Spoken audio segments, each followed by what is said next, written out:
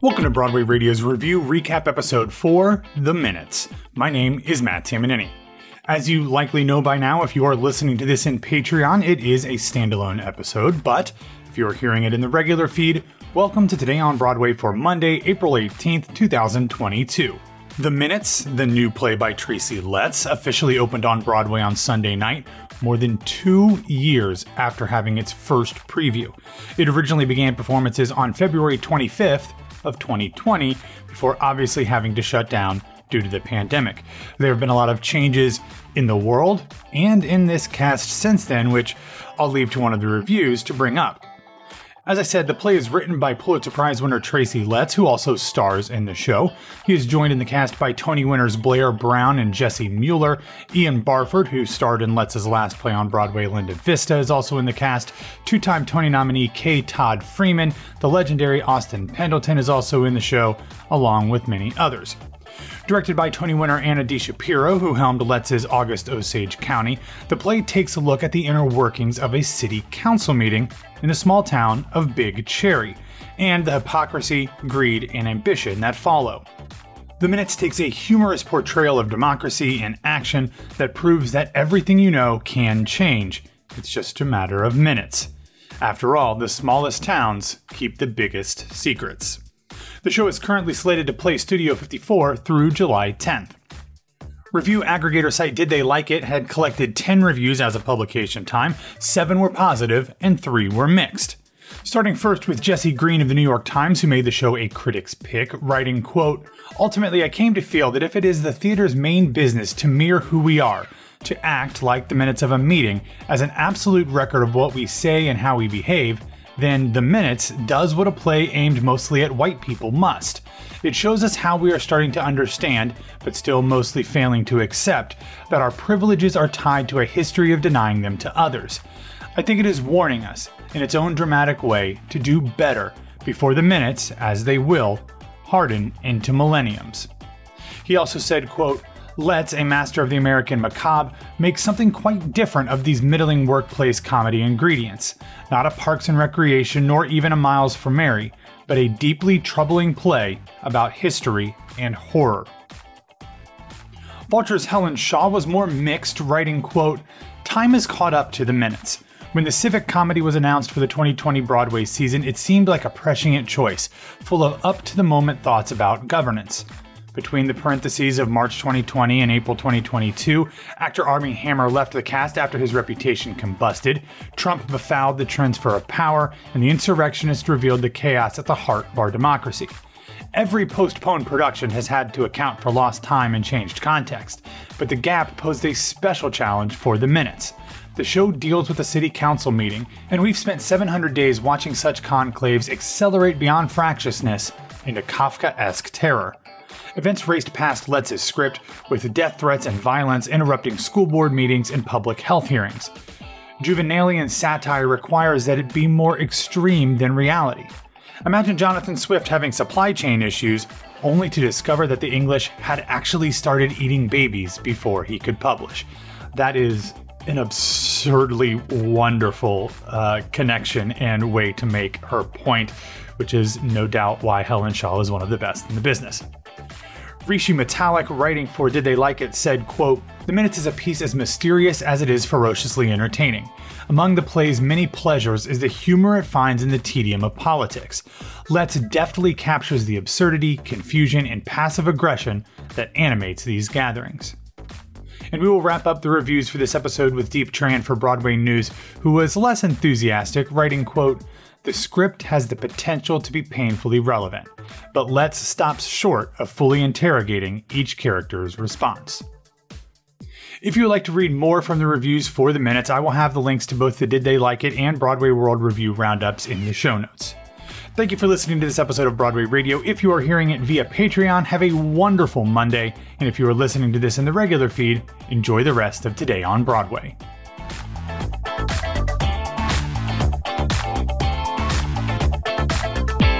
Welcome to Today on Broadway for Monday, April 18th, 2021. I'm Broadway Radio's Matt Tamanini. And I'm arts and culture writer Ashley Steves. Ashley, for everybody out there, we're recording on Sunday evening. To everyone who celebrates Passover, Easter, Ramadan, this is like once every 33 years, all three of those holidays overlap. So if you are somebody who celebrates one of those holidays or any other holiday, settle down, Tiger. 3 holidays simultaneously, and yet none of which you celebrate. Here so we are. You don't celebrate any of those holidays. You'll be fine. Anyway, we wish you the best. We hope you had a wonderful holiday. Hopefully, if you were driving to and fro, getting back to various holiday celebrations, you listened to some of our fantastic episodes in the podcast feed over the weekend. We had an interview that I've been teasing for a while with Steve Haggard, who is currently playing Harry Potter and Harry Potter and the Cursed Child on Broadway. Steve and I did high school theater together, multiple shows, 4 or 5 shows. It was an absolute joy to talk to him. We had a great time. And I hope that comes through in the interview that dropped in your feed on Friday. Then, because of the holiday, we had This Week on Broadway come to you on Saturday, in which Peter, Michael, and James talked about Cyrano at BAM, Roundabout, or Birthday Candles from Roundabout, The Little Prince, Harmony playing off Broadway, and more. And then on Sunday, Jennifer McHugh and I had our latest episode of This Week in Theater, in which I spoke to Stephanie Fry from Actors Equity about the current unionization battle around the various tours of Waitress. Jen talked to Kingsley Leggs from the world premiere production of The Wanderer at the Paper Mill Playhouse. Then I gave my review of the Cats tour. Jen gave her review of the Rent tour. We discussed Better Nate Than Ever and some other things along the way. Need to watch that. Yeah, so check out all that stuff in the podcast feed. You have oodles and oodles of content to get you into your week. You would need a really long commute back to wherever you live to get in all of that, I think. Like a flight to New Zealand or something. I don't even know if a flight from Florida to New York could get all of that in. Because no, God, no. Because I didn't see how long This Week on Broadway was, but This Week in Theater was an hour. My conversation with Steve was about 45 minutes. So if This Week on Broadway, which is normally about an hour, was an hour, that's 2 hours and 45 minutes. That's longer than a flight from Orlando to New York. So now, when you include the sitting on the runways, it probably works. But anyway, maybe. That's true. If you could get all of that stuff, of course, in your Patreon feed before you get it anywhere else, patreon.com/Broadway Radio. All right, Ashley, let's get into the news. And on Friday, we learned that the Broadway League had decided that it would be extending its mask mandate for audience members at Broadway shows through at least May 31st. But, and there is a major but, which big but. seems counterintuitive to me. Yep. But they decided that they would leave the requirement for vaccination checks up to the individual theater owners after April 31st. So beginning in May, theater owners can decide what to do when it comes to vax checks. The Schuberts, who are the largest theater owner on Broadway, they said they will not require proof of vaccination beginning on May 1st. Same will be true for Disney Theatrical, which at this point is just, they only have the New Amsterdam Theater. Roundabout will maintain the vaccine mandate at Birthday Candles, which is set to close on May 29th, but will allow Mrs. Doubtfire, which is renting the Stephen Sondheim Theater, to make up their own decisions on that. And Mrs. Doubtfire will drop its mask mandate. Manhattan Theater Club, which obviously owns the Samuel J. Friedman Theater, will make a decision in the next few weeks. The others we are still waiting to hear from.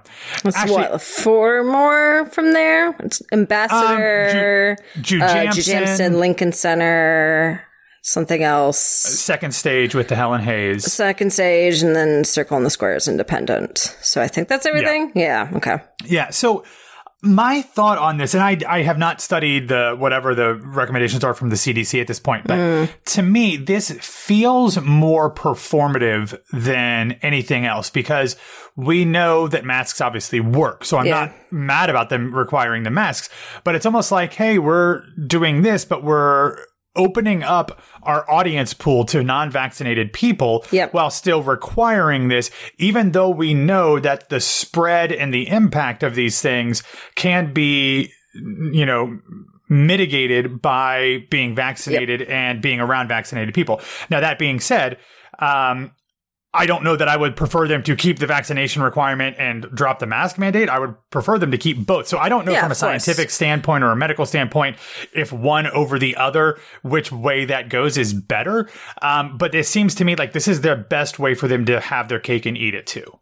I hate it. I just hate everything about it. And, you know, usually I would say that this is a business decision, and of course it is, but it's also just like, of the people who are unvaccinated, how many of those people are booking trips to New York to go to Broadway is kind of what I'm curious about. That's interesting. Because otherwise, to me, it just doesn't make any sense. You have a city that is, you know, pretty primarily vaccinated. I think the rate right now is 70-something%. And then the booster rate is abysmal. So that's always very stressful.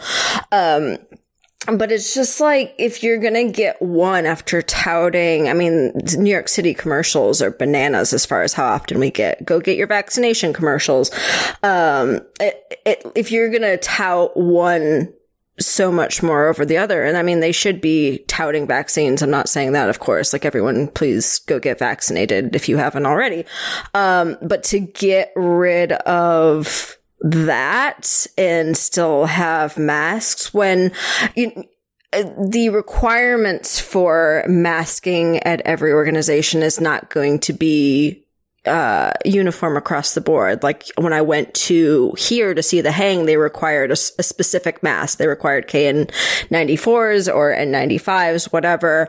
And they would provide that for you if you didn't have it. That's not going to be the case on Broadway, I assume. They're not going to say, well, you have to have the absolute best kind. It's going to be, you can have cloth masks, which are pretty much useless at this point. It's so counterintuitive to everything that Broadway has been working for towards health and safety at this point, into getting everybody back on stage and back in the audience. Like, as someone who works in the industry, it completely stresses me out and, really disgusts me as far as, like, I'm gonna go to a crowd this large now where there's no requirement to get vaccinated, where I can go to a bar where it's required to be vaccinated. And of course, you don't have to wear masks at that point.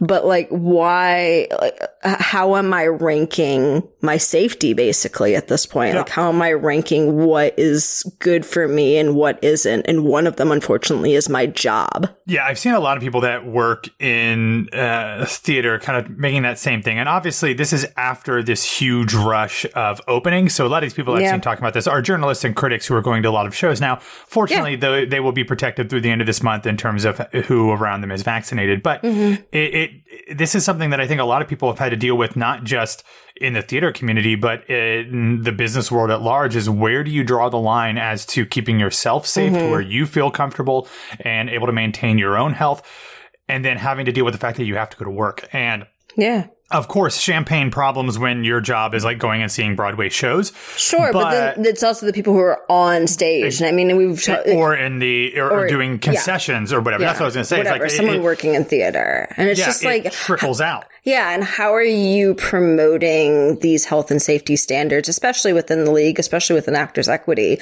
and then have something like this, which is the complete antithesis to all of that? Yeah, it's strange. I wish I could understand a little bit more of what really went on in this.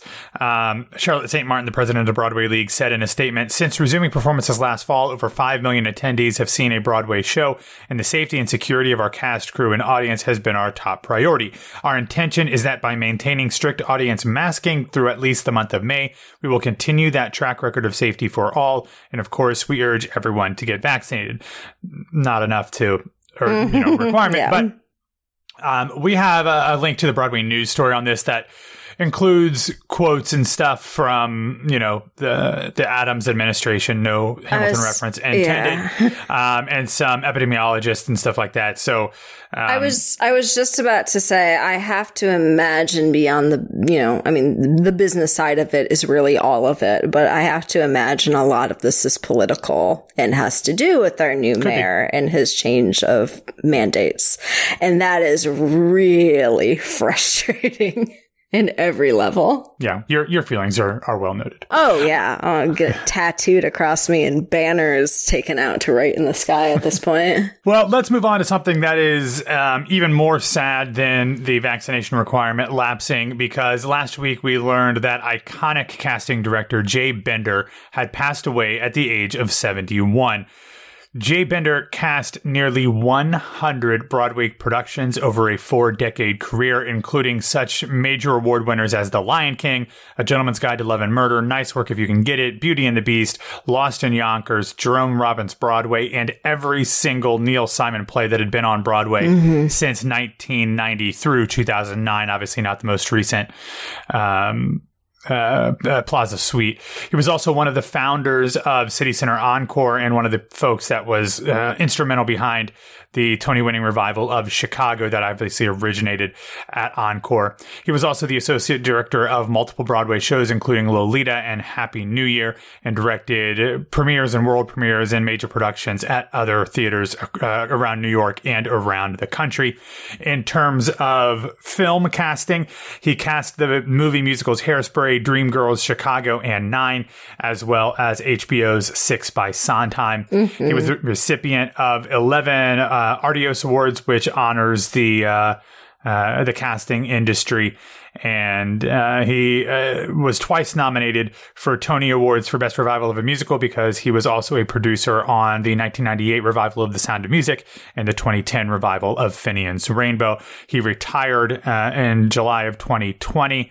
And passed away on this past Friday. This is somebody who, if you follow folks on social media who are actors, basically every single person said that they owed their career to Jay Bender. Oh, of course, yeah. So it's obviously a huge loss for the theater community. More personally and professionally, since he had already retired, so he wasn't actively working. Sure, but very much professionally.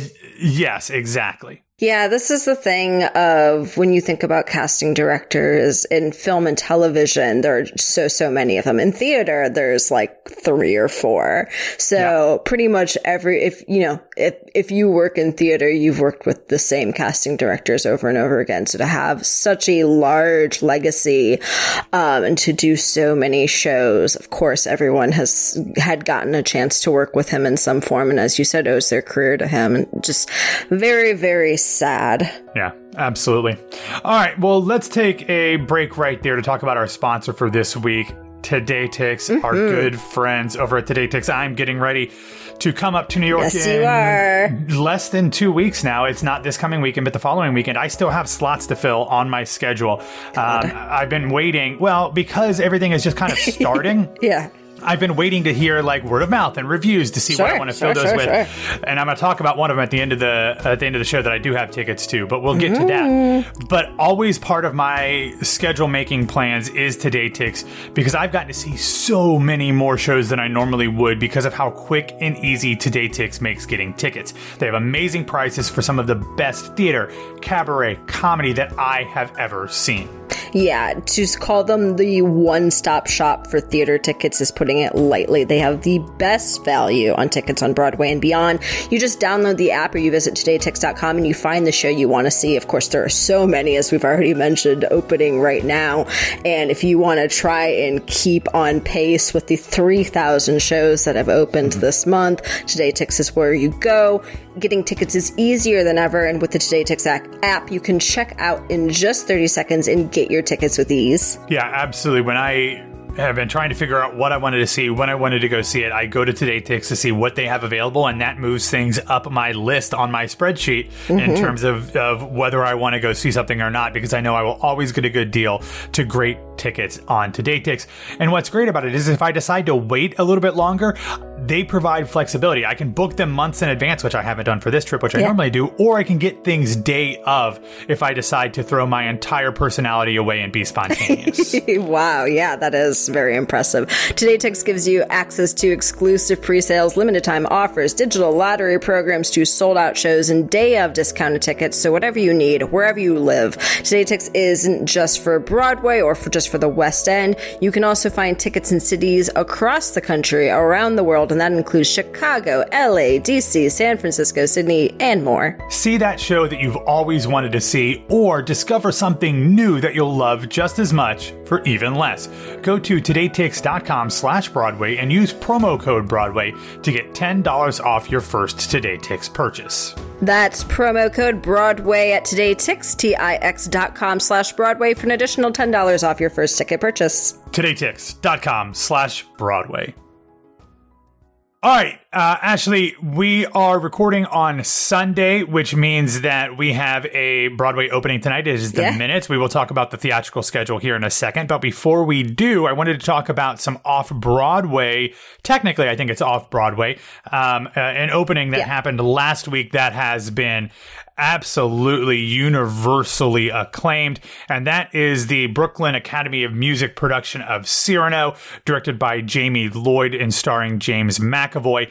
This is a very freely adapted version of Cyrano de Bergerac, which was, of course, originally written by Edmond Rostand, and this adaptation is by Martin Krimp. It is playing BAM through May 22nd. I'm not going to go too deep into the reviews, but I will start with Jesse Green of the New York Times, who made the show a critic's pick.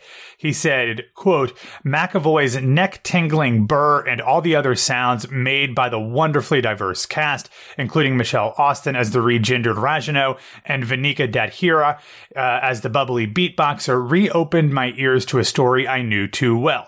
If I was stopped now and then by Krimp's more mystifying conceits, a Borscht Belt envoy, I spent most of the production's swift 2 acts fully engaged in its humor, pathos, and fury. Caroline McGinn, writing for Time Out New York, gave the show 5 out of 5 stars. Hello. Writing, quote, as for the nose, no Gerard Depardieu style extensions here.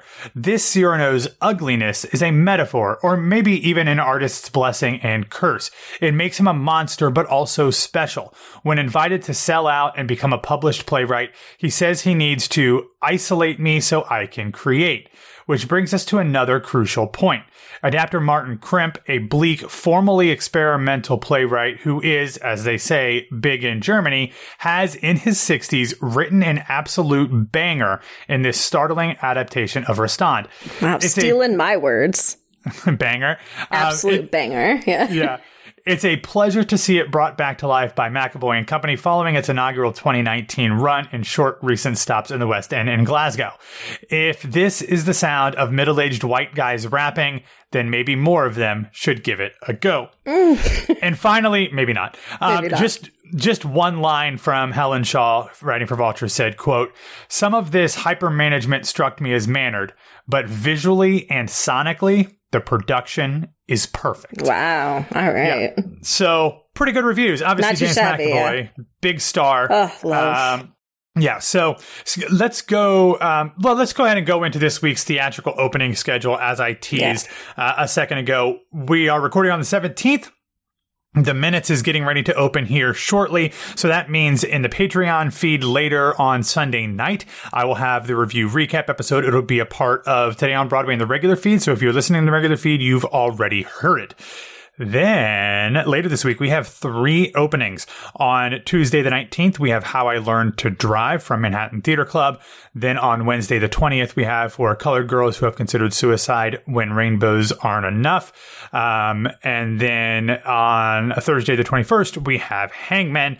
Then I guess back, if we're looking ahead a little bit, next Sunday, even though we'll record the episode before that, the 24th will be the opening of Funny Girl, starting off 6 straight days of openings, but it's 6 straight days of 7 openings. 7 openings, because on the 27th, we have Mr. Saturday Night and POTUS. So lots of stuff happening. Going to be a busy couple weeks. Yep. Starting to regret volunteering to do individual recap episodes of all the reviews, but better you than me. Yep.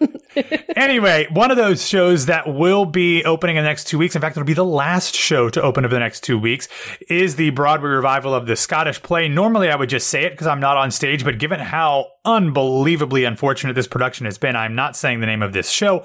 As you know, on April 1st, this production had to shut down because of a COVID test in the company. The next day, Daniel Craig, the star of the show, also tested positive. So the show was shut down from April 11th through April 12th. When the show returned on April 12th, sold out, really exciting. Then on Thursday night, things went from bad to not as bad, but because they still had a show. They had so many people who were still out of the show. All of the understudies were on stage, and yet they still had a role missing. So instead of canceling the production and refunding all of the money that would have been associated with that, director Sam Gold grabbed a script and went on stage for the show. He played the one of the Thanes, Lennox, as well as another role played by that actor, and performed the show with book in hand, which apparently, since there's no set, that probably fit in just absolutely perfectly. I was gonna say, yeah, you can't get more scaled down than that, than just have the creatives do the show with a book in hand. Yeah, but I mean, to be honest with you, that is something that I would have loved to have been in the theater for, because like that's such a cool live theater moment that you can't get anywhere else. So I think I would like it in theory if I, was being comped for it. I feel like as someone, I guess it depends on the role too, of all that. If I was paying for it, I feel like maybe not so much, but you gotta do what you gotta do. The show must go on, as they say.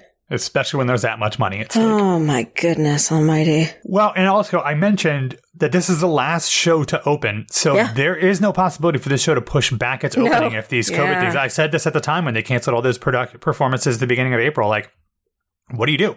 You've got to make it work. Not a damn thing. Yeah, you just have to make it work. And I guess canceling another performance wasn't, good financially or in terms of that. But it's a really nice bookend for the mask and vax mandate stuff that we had at the start of the show. Really nice. Yeah. Real quick, let's run through the rest of the stories here because it's been a long one. I would just note that the movie musical adaptation of The Color Purple is adding yet another star. Recent Grammy winner John Batiste. He is joining the production as Grady, the husband of Shug Avery, who is being played by Taraji P. Henson. Everybody and their mom is in that movie, so that should be fun. And then there's an article by the Washington Post, which I won't go into any details because, like I said, we're running long, but it has to do with the cancellation of last fall's production of Tony Stone at Arena Stage. And it's a really interesting look at this, at an issue where an actress did not feel safe in a scene on stage.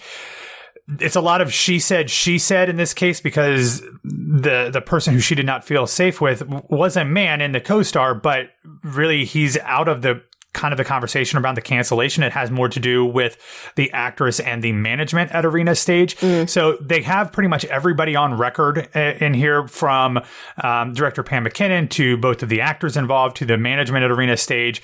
It's one of those things where you can kind of see everybody's side, and everybody probably didn't behave as well as they could have. But it's an interesting article, and one that if we had a little bit more time, maybe we could get a little bit more in depth to, but I recommend reading it. And then let's wrap up the show with this, with a production that I mentioned earlier that I absolutely have to see. I have tickets already, and that is POTUS, or Behind Every Great Dumbass Are 7 Women Trying to Keep Him Alive. This show has absolutely blown up on social media over the weekend. Yeah. This has become like the thing that everybody is most excited about this year. And it all started when they posted a video of apparently the fact that it's a new play with a mega mix curtain call where like all of the women in the cast come out with a mic in hand and sing and do choreography. I mean, so many of these people are musical theater folks as well, from Leah Delaria to Vanessa Williams to Lily Cooper to Julianne Hough.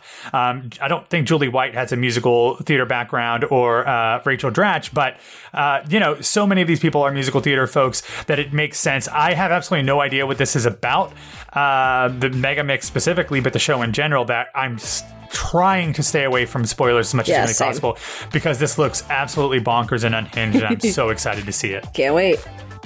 All right, that's all that we have for today. Thanks for listening to Today on Broadway. Follow us on Facebook, Twitter, and Instagram at Broadway Radio, and you can find me on Twitter and Instagram at BWWMatt. Ashley, where can people find you? You can find me on Twitter and Instagram at No, This Is Ashley.